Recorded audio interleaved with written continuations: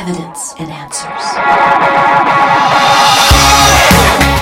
School is about to kick off once again. Another year of research papers, tests, and making new friends. Whether it is yourself that's attending college or your child or grandchild, the campuses are filled with people of different faiths, concepts, and traditions. How will you or your child keep the faith? You're tuned to Evidence and Answers with your host, Pat Zucran. Pat is an author, teacher, and international speaker in the area of Christian apologetics, the defense of the Christian faith. In today's broadcast, listen in as Pat interviews his guest, Rob Koons. They will be talking about the challenges that face those who are pursuing higher education and how hard it is to keep the faith. Here's Pat with part 2. That's right. We heard from the university professors and those of us who have been involved in campus ministry. And now we have an opportunity to hear from university students themselves. So got 3 students here with me. Christine graduated from Duke University and is now pursuing a master's in education at the University of North Texas. Andy is a student at the University of Texas at Austin studying, I don't know if I can say this, kinesiology. And Lauren is a recent graduate of Texas A&M University, and he majored in the area of business. So, guys, welcome to the show. Hey, Pat. All right, guys. We've been talking about the challenges Christian students face on the university campus. And, Christine, let's start with you. What challenges to your Christian faith did you encounter in some of your classes? I think the most recent challenge I faced is with a political science professor who started the class by letting us know that she may possibly offend us with some of the things she had to say, but she was going to be very honest with us, and she wanted us to be able to know why we believed what we believed, which I thought was excellent. But as the course went on, in her informal sharings with us during the class, I could tell she was very biased, and the problem with that is that she came across as being very objective. There are other students in the class who thought she was very objective, but it's important to know there are always multiple sides to every issue. You know, Kevin, that kind of reminds us what we talked about with Dr. Rob Koons and Dr. Budziszewski, that the university campus is steeped in the worldview of naturalism, and the Christian position is implied to be not true or false. Absolutely. And you can fake being unbiased. But if you look carefully, you can, just like you did, you saw that her biases were kind of showing through. Yeah. Lauren, well, what challenges to your Christian faith did you encounter in the classroom? I think it had a lot to do with ownership of the faith. Sort of like Christine, there was a professor. I took a philosophy class at A&M, and this was my freshman year. And I remember specifically that first day of classes, I remember, Pat, he came up and he pointed in our face and he said, "Why do you think you are what you are today? And why do you believe what you believe today? How many of you people are Christians?" And I remember raising my hand up, and he looked at me and he said, "Lauren, let's hear your story. Why do you think you are a Christian?" And I kind of told my story, and he kind of surfaced that of, well, you're founded on, you're a product of society, you're a product of your parents' religion, this is what you are because of what you grew up with. He really stripped away my ownership of the faith, and I think that was a challenge. But as we do know, Scripture is true, that all things work together for God's glory, and that really spurred on my foundation for wanting to study truth, wanting to know apologetics, and why I believe what I believe. Because of that questioning of my faith and ownership of it, really made me question, well, why do I believe this?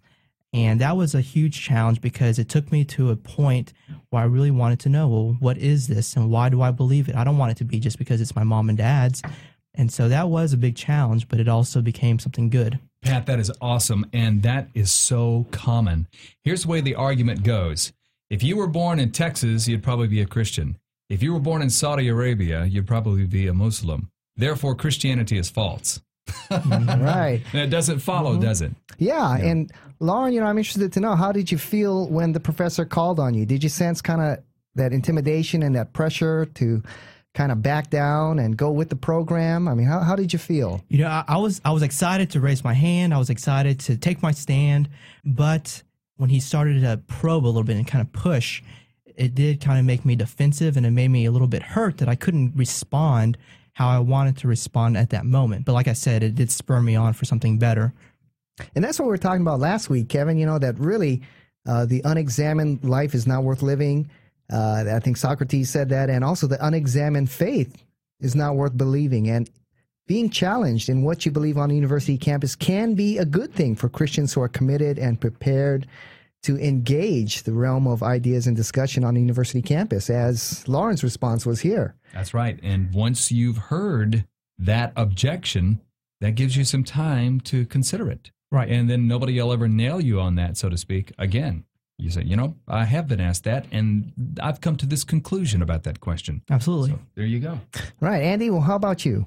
I also took a philosophy class my freshman year, and I was just brought upon with lots of moral conflicts about abortion and death sentence and things like that. And I felt that I had to answer the way the professor wanted me to, just to get a good grade. I couldn't express my own ideas so that I can do well in class. So I felt very forced to provide the answers that he wanted. That's a little bit what we were talking about in the last several weeks. The worldview of naturalism presents several conclusions that really the university setting, the professors, and the entire environment really wants you to buy into. Isn't that the kind of pressure you guys felt in your classes? Yes. Well, those are the kinds of issues you faced in class. What about outside the classroom? I'm sure there are numerous temptations that you had to face, not only in the classroom, but outside the classroom as well. Christine, let's start with you. I know for me, one of the first temptations I faced as a freshman was a lot of interest from, not a lot, but some interest from guys who are not Christians. And growing up in a Christian family, having accepted Christ at a very early age, and having been taught about the importance of dating and marrying Christians, I never thought I would face this temptation. But it was there, and I think especially for freshman women, it is a huge temptation. Freshman women are, as we say, new meat. Mm-hmm. They're the most attractive to the upperclassmen guys, and that was a huge temptation that I faced. Yeah, for me, I faced that temptation too, and it was a real struggle. I had to ask myself the questions, what really is marriage all about? What is dating all about? Do I really believe that God is going to provide someone for me in the future?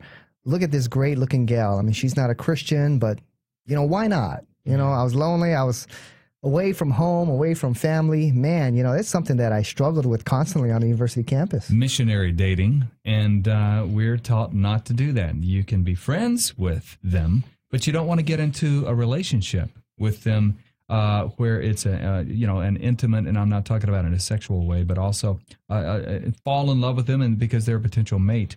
And so missionary dating is really a no-no, and it also kind of patronizes that person a little bit too. If you're just dating them to win them to Christ, then you have an agenda.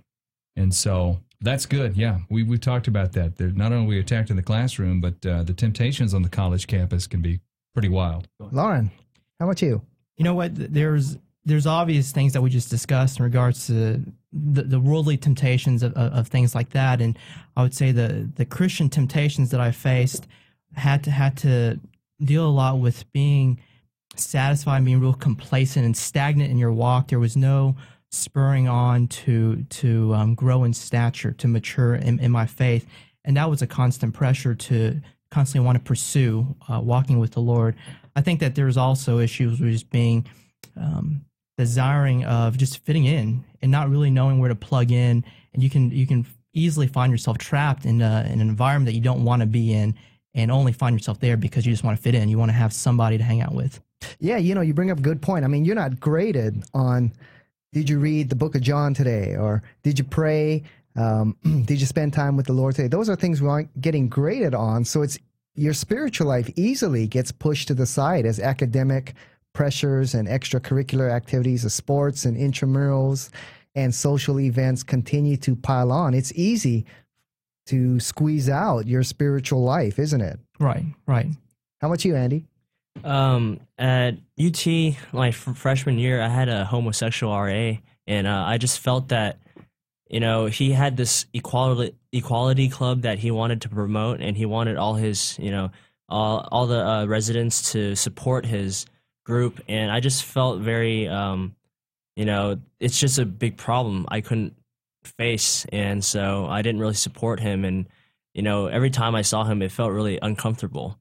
But another, big temptation in college is the alcohol problem. And, going out to parties, I find that's okay. But, people bombarding you with alcohol and forcing you, it's a big temptation. And, it has come across my mind, should I, take a drink? But then also you find where other people would look at you and think differently of you. So you not only feel a lot of pressure in the classroom to go along with the agenda, but the whole idea of tolerance, of experimenting in different lifestyles, of accepting other ethical and moral positions. You kind of felt that pressure throughout your university experience, not only in the classroom, but outside the classroom as well, didn't you? Or don't you? Yes. Yeah, and it's interesting that he mentions that story, Kevin, because last week we talked about the dorm situation, how when we say co-ed, it's not guys on one floor and girls on another floor, but really it's guy, girl being next door neighbors. And the RA. Yeah, and for Andy as well, the RA is somewhat of an authority, and he's somewhat of the structure there of this university. And he wields a little bit of power and influence among the dorm life. And so you ran smack dab into that, and you could be viewed immediately as a guy who's not tolerant, who's not fitting into what we're trying to accomplish in life. And a lot of idealizing going on the college campus like that. And it's very tempting to kind of fall into that idealizing mindset. Right. And, which is not a bad thing, but it depends on what the ideal is. Exactly. And being constantly pressured and bombarded by that kind of ideology in the classroom and outside the classroom can take its toll on the Christian student, Isn't that right? Well, folks, what helped you most in dealing with these kinds of temptations outside of the classroom?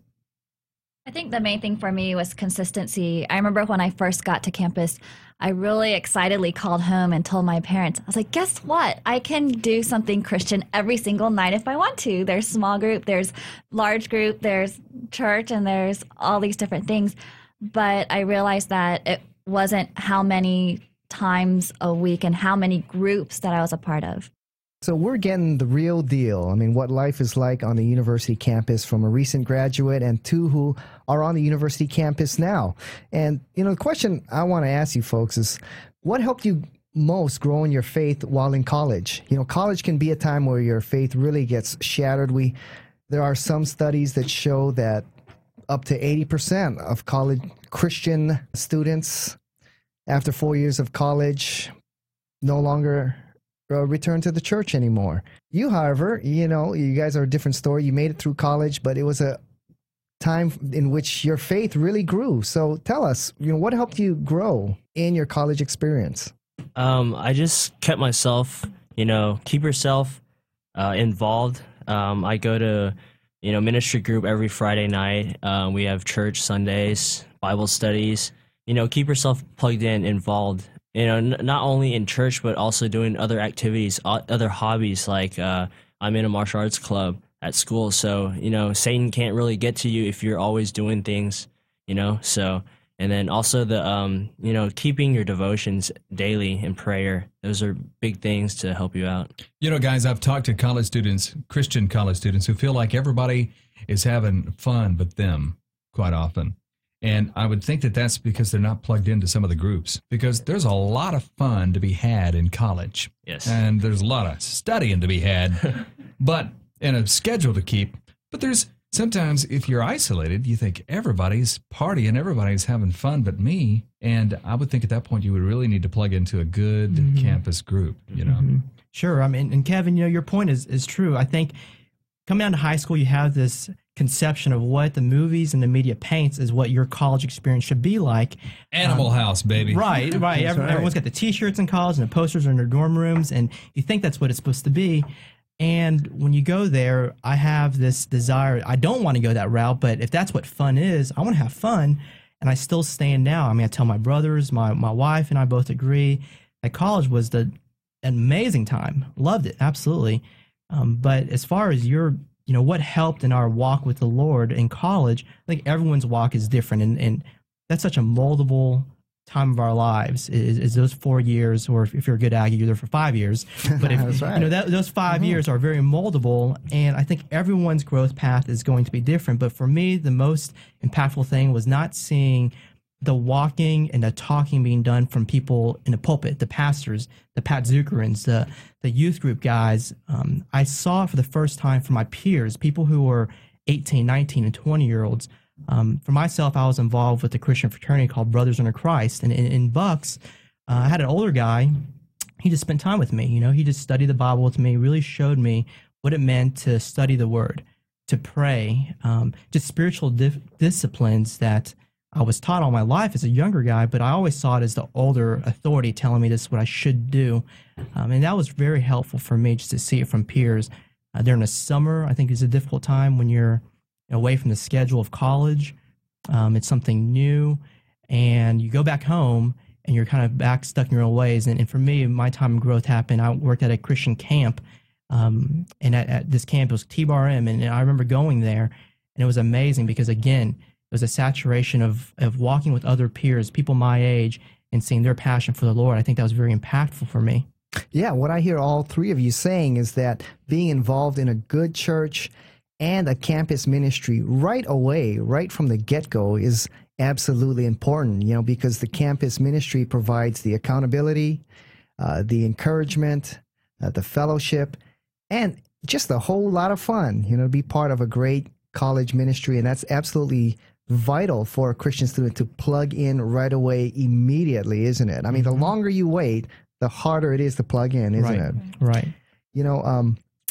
I feel so strongly about this that, I even advise students, if they're looking at some kind of prestigious university, but it does not have a Christian group on campus, I strongly advise them to take a look at another campus, Kevin, because, Jesus said, right, what does it profit a man to gain the whole world if he loses his soul? What does it profit going to a prestigious university and ruining your spiritual life? And I want to ask these guys another question, Pat, because you've done a lot of teaching on what can happen on a campus as far as cults and cultic activities and aberrant Christian theology. That means Christians who are heretical in their teaching. Those really proliferate on the campus. They really go after college students. Were you guys, did you see them in action, see them around campus, and what was your reaction to them? Did you feel a compassion for them, or did you feel threatened? Did you want to confront them? I'm just wondering what your reaction is when you see these groups running around campus. The only experience I remember is that we knew that there was a group that was doing stuff on campus, and that there was one girl that had been going to our Bible study, and then all of a sudden she wasn't there anymore. And so I didn't have any direct contact with this cult, but we were very concerned as far as this girl feeling like only that other study that she went to was the right one. The ones that we went to were not right. And the signs of her being in a cult and trying to do something to help her, but not exactly knowing what. This sounds like the International Church of Christ. I think it was. I think it was that group. What about the core? The core cult. No, you're calling that a cult. My brother's an Aggie, so I had to throw that in. Yeah, most people don't understand it until they go there. That's but right. We've been called cults before. Oh, really? Well, just poking fun at us. Yeah. I think they're just jealous, though. Sure. Right. I think so, too. But, that's another thing you have to watch for, Pat, as you've discussed many times, is not only do you have the atheistic and naturalistic ideologies and the anti-Christian, but then you've got false religions that proliferate. So you're going into a real mishmash. Right, and it's critical that you develop that social structure while you're on campus because, for many of us, we left home, our church, our fellowship behind, and we're all alone on the university campus. And that's a time when you can be real vulnerable to different ideas and different groups, especially if they come off in a very aggressive and friendly way and just go out of their way to help you out. It's very easy if you're not grounded and ill-equipped to really get sidetracked into one of these cult groups. They proliferate on the university campus just because of these reasons. So you got to get plugged into a fellowship, a good Christian fellowship right away. Well, gang, I guess in our closing moments, What advice would you give to Christian students out there who are in college or preparing to go to college? What words of wisdom would you like to share with them? You know, if I was to look back, Pat, at high school senior year, transitioning forward, that summer, going off to freshman year in college, if I had the opportunity to do that all over again and know that I wanted to be secure in my walk with the Lord, you know, you can, all the spiritual disciplines are obvious, praying and reading the Bible and things of that nature. But what I think I would have initiated is finding another believer, another friend who I knew was going from high school to A&M with me, seeking out that relationship with the desire, with the intention of, hey, let's hold each other accountable. Let's walk through college together, holding each other accountable to the desire that we want to honor God in what we do. You know, the Bible does say in Ecclesiastes 4:12, it says that a cord at 3 strands is not easily broken. And I think that's very important, that if I would have sought after that, I think it would have held me to my core beliefs. It would have held him also to the same thing. I think that's essential. So that would be my encouragement to anyone transitioning to college. You know, guys, anybody who's going to college has to make a decision if they're going to live in the dorm, Right. live on campus, or live in an apartment off campus. What do you recommend? I recommend living in a dorm just because this is the only time in your life that you'll ever get to have this kind of experience. And I know that several campus ministries also target small group Bible studies by dorm. And that's your environment, your opportunity to meet other Christians and also to fellowship with other Christians right on your hall. You're not as isolated. You're really plugged in and close to campus. And there are so many strong Christians on these campuses. Maybe you have to seek them out, but once you find them, they're there, even at the most liberal colleges. And so I really encourage students to look for Christians and pray and ask God to show you where they are, because they can be found. That's awesome. That is such good advice. You can live in an apartment anytime, the rest of your life, but you only get that dorm room experience, one time. And so if you can pull that off, absolutely. Yeah, you know, and Lauren, what you gave some great advice. You can have that kind of ability not only with someone going to your university campus, but with a friend maybe going to a different university, and hold each other accountable through email and phone and through IM and avenues like that. Hold each other accountable that we're still walking with the Lord and we're faithful in our spiritual life. Andy, what about you? I just say that come in with a strong basis. Know what God wants you to do. Don't be someone that you're not, because when you go to college, it's like a new start. Everybody doesn't know you. You have to build your own relationships with other people. So, be strong in what you believe. Don't let others persuade you to do something else. Read up books like How Now Shall We Live, or other books that really will encourage you not only in your walk with God, but also to know how the Christian view relates to science or to political science or to history. It's really important to have that basis, that when a professor challenges your view, you know how to respond from a biblical perspective.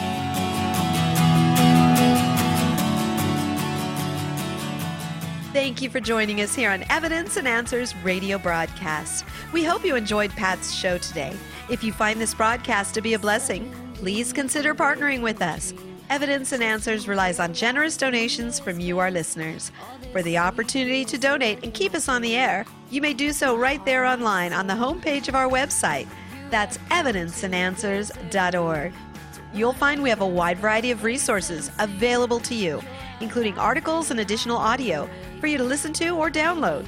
Evidence and Answers is grateful for our key sponsor, Highland Capital Management, providing investors with alternative investment solutions.